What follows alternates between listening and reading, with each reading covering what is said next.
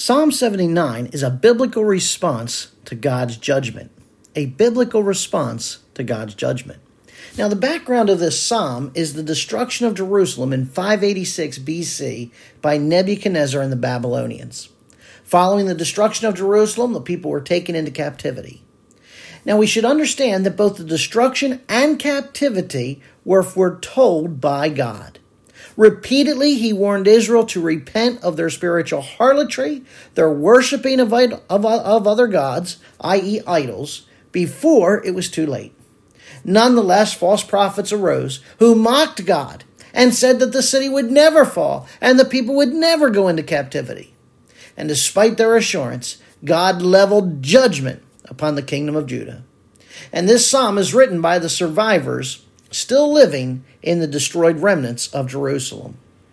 And the question is raised, how does one rightly or biblically respond to God's judgment?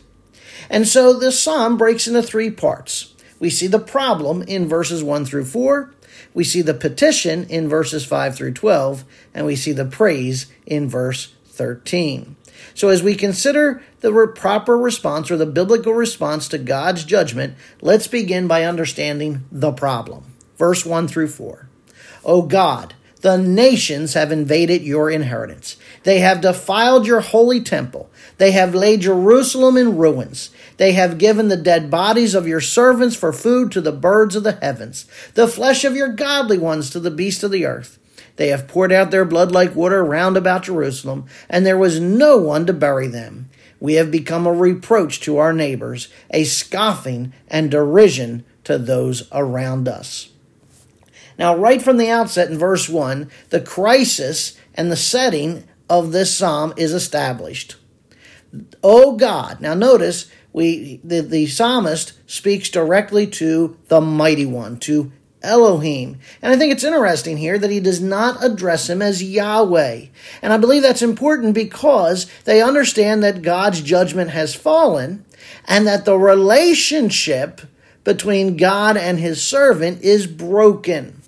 And then he informs God, as if God needs to be informed, that the nations, the Gentiles, have come into his inheritance.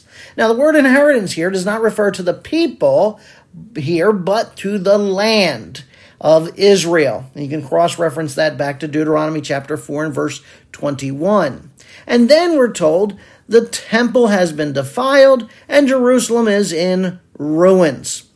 The idea here is that the temple is no longer holy. It's no longer separated unto God. Why? Because it's been intruded upon by unclean Gentiles. Furthermore, God's servants are dead. The word servants here refers to the godly ones, or those who are still loyal to the covenant. Most likely these were the priests who had remained loyal to God. And they're dead, and they're laying there out in the open. Their corpses are on the ground. The birds are picking at their flesh. They're unburied. And again, this fulfills the curse of Deuteronomy 28 and verse 26. Which says, your carcasses will be food to all birds of the sky and to the beasts of the earth, and there will be no one to frighten them away. Now, for the Jewish people, this is especially offensive because the burial of a dead body is a godly duty. It's a godly duty because the body is made in the image and likeness of God. And so this is complete and utter desecration of that which is made in God's image. And again, interesting, the interplay here, because we have the physical temple destroyed, but we also have the spiritual temple. Remember, the body is the spiritual temple of God, and that is now destroyed. Now, normally the priest could not touch dead bodies, but in the case of their relatives, they were allowed to do so in order to assure proper interment. And that's covered in Leviticus 21, 1-3. But look at the statement in verse 3. Jerusalem is drenched in blood like water. Again, it gives you this idea that, blood is everywhere. Okay? As if a rainstorm had come through and you see the puddles of water everywhere. Well, there's puddles of blood everywhere. And there's no one to bury the dead. And the massive destruction here evokes taunts from Israel's quote-unquote neighbors. We can't help but think of Psalm 44. You make us a reproach to our neighbors, a scorn and derision to those all around us. You make us a byword among the nations, a shaking of the heads among the people. But again, the fact that Israel's being mocked, being taunted, being scorned by the nations because of their disobedience, because of God's judgment, fulfills the curse of Deuteronomy 28:37, which says, "You shall become a horror, a proverb, and a taunt among all the peoples where the Lord drives you." Now, how does the psalmist deal with God's punishment? And again, this comes back to our theme, a biblical response to God's judgment. A biblical response to God's judgment. Let's look at verses 5 through 12. And what we're going to see here is a petition. A petition. "How long, O Lord, will you be angry forever? Will your jealousy burn like fire? Pour out your wrath upon the nations which do not know you, and upon the kingdoms which do not call upon your name. For they have devoured Jacob and laid waste to his habitation. Do not remember the iniquities of our forefathers against us. Let your compassion come quickly to meet us, for we are brought very low. Help us, O God, for our salvation, for the glory of your name, and deliver us and forgive our sins for your name's sake. Why should the nations say, 'Where is their God?' Let there be known among the nations in our sight. Vengeance for the blood of your servants which has been shed. Let the groaning of the prisoner come before you. According to the greatness of your power, preserve those who are doomed to die, and return to our neighbors sevenfold into their bosom the reproach with which they have reproached you, O Lord." Now in these verses 5 through 12, yes, there's a petition, but there's actually several parts, 3 parts to this petition. First, in verses 5 through 7, there is a prayer for vindication. A prayer for vindication. Then, there is a prayer for forgiveness in verses 8 through 9.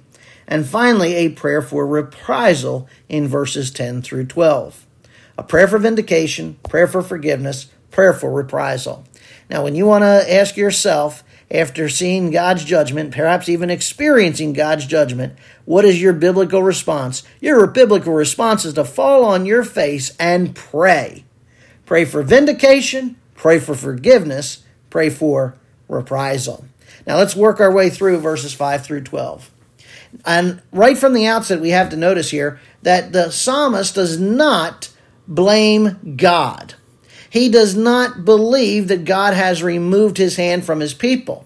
Instead, he sees that God's hand is there. But instead of hand of fellowship, it is a hand of judgment. Okay? You know, so often when God's judgment comes into our lives, we get this strange view of God as if somehow God has forgotten us, or God is not fair with us, or God has just altogether left us. You know, whatever we have come up with, a way of rationalizing away God's judgment as if God has seemingly removed himself. The reality is God's hand is still very much there. Okay, God's presence is still very much there, just not in the way you would want it to be. Now, the psalmist also here does not become cynical. He does not become skeptical. He does not indulge in practical atheism. So many times as believers, we are atheistic. You say, well, how is that? Well, something comes into your life, some trial, some tribulation, perhaps even judgment of God, and right away our faith is challenged. How could God let that happen? Well, all of a sudden you've just become an atheist. Boy, my faith was just really rocked that I even began to question whether God exists. Well, for all practical intent and purpose, you're acting as an atheist. But that is not what the psalmist does here. He doesn't say God is dead. You know, that's a popular theology today, that God is dead.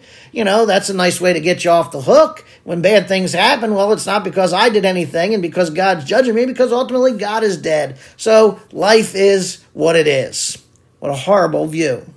He does not reevaluate his theology, as so many do today. Well, God didn't come through for me the way I thought he should. God isn't who I think he ought to be. I really don't think we've looked at the Bible correctly, and we need to reinterpret who God is.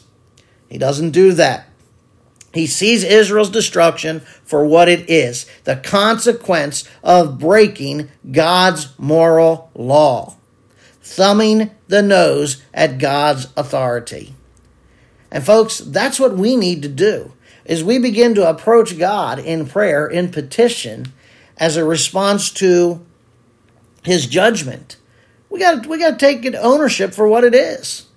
This has come into my life because I thumbed my nose at God's authority. I broke God's moral law.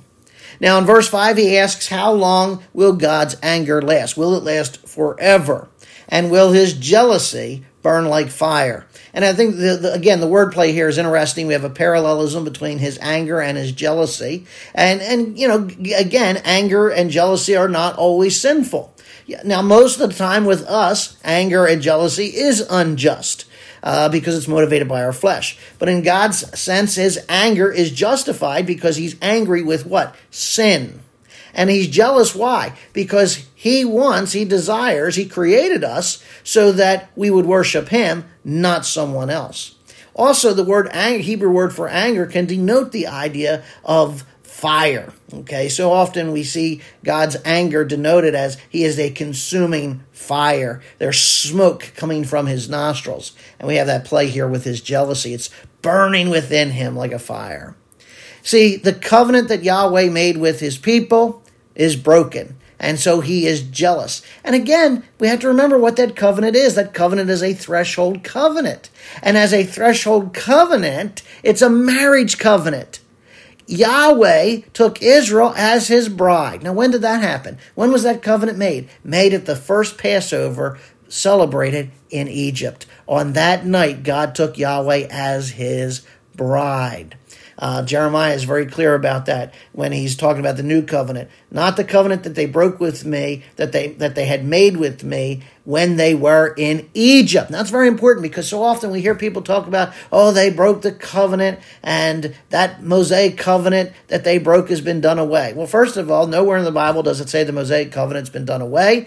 And that is not the covenant that they broke that caused God's anger to be against them. It was the marriage covenant, the threshold covenant that he made with them in Egypt. And they broke it by committing spiritual harlotry or spiritual adultery, worshiping other gods.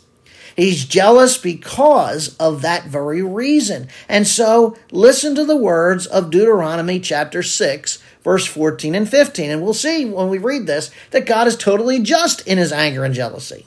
You will not go after other gods, the gods of the people who are all around you, for the Lord your God is a jealous God among you, lest the anger of the Lord of your God be aroused against you and destroy you from the face of the earth.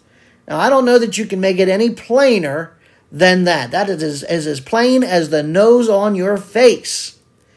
Do not worship other gods. That's the condition, okay?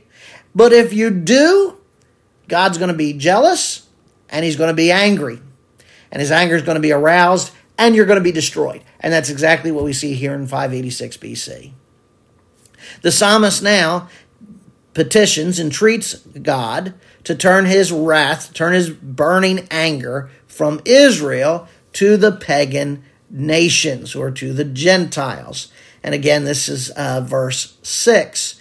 Those who do not know you, those who have not received your word. He's praying, listen, God, they deserve your wrath. Why? Because they don't fulfill your first commandment. They have other gods.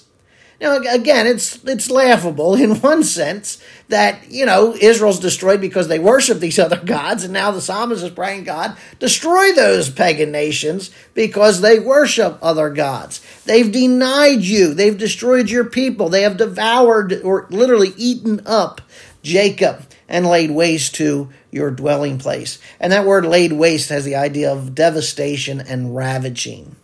Now, after the judgment of the Gentiles, the psalmist now asks the Lord to change his relationship with Israel. Now, again, we have this prayer for vindication. When God's judgment comes into our life, we need to understand that he will use outside forces to bring that judgment upon us. We see it all through the history of the Old Testament, that every time Israel turned from God, God raised up other nations to plague them, to judge them. And so when we are facing God's judgment, there is first and foremost a proper response on our part, a biblical response to pray for vindication. Now, again, that's on the basis that we're owning up to why this judgment has come. He's not praying for vindication because, oh God, you weren't fair, or oh God, they weren't fair to us. He's taking stock. Listen, we're in this position because of your judgment. However, God, vindicate us. Don't leave us where we're at, okay? And that's a proper biblical response. You own it, you acknowledge God's judgment for what it is, and your prayer, your first and foremost part of your prayer is, Lord, vindicate us. Don't leave us where we're at. Don't let the enemy continue to go on making a mockery of us, because ultimately we bear your name. But now we come to the next part of the petition, which is the prayer for forgiveness. That's where we're coming to next. And so he says here, God, do not remember the iniquities of our forefathers. Now, this is an interesting phraseology because the term can be translated as do not remember our former iniquities, our past sins. And so again, there's a debate as to which is the best means of translating this. Certainly their forefathers had sinned. Sin had been going on for generations. But I think that it's safe to say we could translate this as their former iniquities. Here's the psalmist, a survivor of God's judgment, part of the priestly order. He's a son of Asaph, according to the superscription. And he's acknowledging that his generation has sinned, and that's the result of God's judgment. This generation, he's saying, we bear the consequence of this rebellion. And then, Lord, don't only forgive our sins, but restore your compassions, your tender mercies back to us, because we have been brought very low. That brought very low literally means you have us on our backs. And it's a unique term because it's the idea that there's been a battle. God has defeated his enemy, and in this case, his enemy is his people because they've abandoned him. They've worshipped other gods, and he now has his back, or he has them on their backs on the ground. His sword is drawn, and he's about to deliver the death blow. Lord, forgive us of our sins and be merciful to us. And again, that's what we see at the heart of this request, forgiveness and mercy. And that's what we need to do as we respond biblically to God's judgment. And so he prays to the God of our salvation. He's praying for an answer, because not only because they've been brought low, but because of the praise or the glory of God's name. God, act on our behalf, vindicate your name, because now the nations are blaspheming you. And again, we see two things here in verse 7. He's crying out for deliverance or forgiveness and atonement for sins. Now, the verb deliver there in verse 7 literally means snatch us out of the mouth of the animal. You have that picture of a prey in the animal's mouth. Snatch us out of the animal's mouth. He wants Israel to be pulled out of the devouring crunch of the enemy. Remember, he previously said they are devouring us. And then, so we have deliver, but then we have the word forgive, which is the Hebrew term kafar, the covering, with the same idea of the covering on the Ark of the Covenant, the mercy seat. This is the same word for atonement or propitiation. And he's asking that God's people's sins would be removed or be covered by God. Now, this tells us here that the Old Testament certainly understood the means of grace and mercy and forgiveness and deliverance. You know, salvation from day one, from the day of the fall, has always been by grace alone, through faith alone, in the Messiah alone. Now, they may not have specifically known the Messiah's name, but they knew he was the Messiah. And that's what we see they're praying for here. God, deliver us and forgive us, give us salvation, give us atonement. And that's what, salvation is really all about. It's deliverance from our enemy, it's deliverance from sin, it's deliverance from God's wrath. And this cry of salvation for us has been fulfilled in Christ. We know from 1 Peter 5:8 that he snatches us from the devil who seeks us like a roaring lion. And from Romans 3:25, he covers our sins with his atoning blood. Now we're going to pause here, and we'll pick up with the rest of this petition and the praise when we continue next time. So, to recap, as we consider a biblical response to God's judgment, first, we have to note the problem. We have to acknowledge this is God's judgment, and God is judging because we have sinned. We have failed God. We have broken His moral law. We have thumbed our nose at His authority. And then we have to begin with a petition. And that petition has 3 parts. We saw part 1. There has to be a prayer. Part of that prayer has to be for vindication. God, don't abandon us. God, take up our cause. And then there has to be a prayer for forgiveness. With that, again, that acknowledgement of sin. And then, Lord, save us. Lord, snatch us out of the mouth of the lion. And then atone for us. Use your Son's blood to cover our sin so that we can be restored. So next time we'll continue with verses 5 through 12 with the petition. We'll see the prayer for reprisal, and then we'll see verse 13. We'll look at the praise for God's response. Let's pray.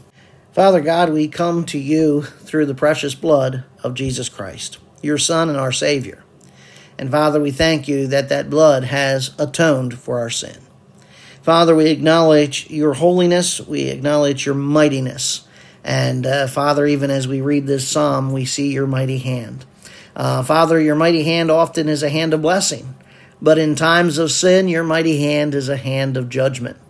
And Father, I ask and pray that you would forgive us of our sin. I pray that, Lord, that we might own our sin, that we might confess our sin. We know that who you love, you chasten.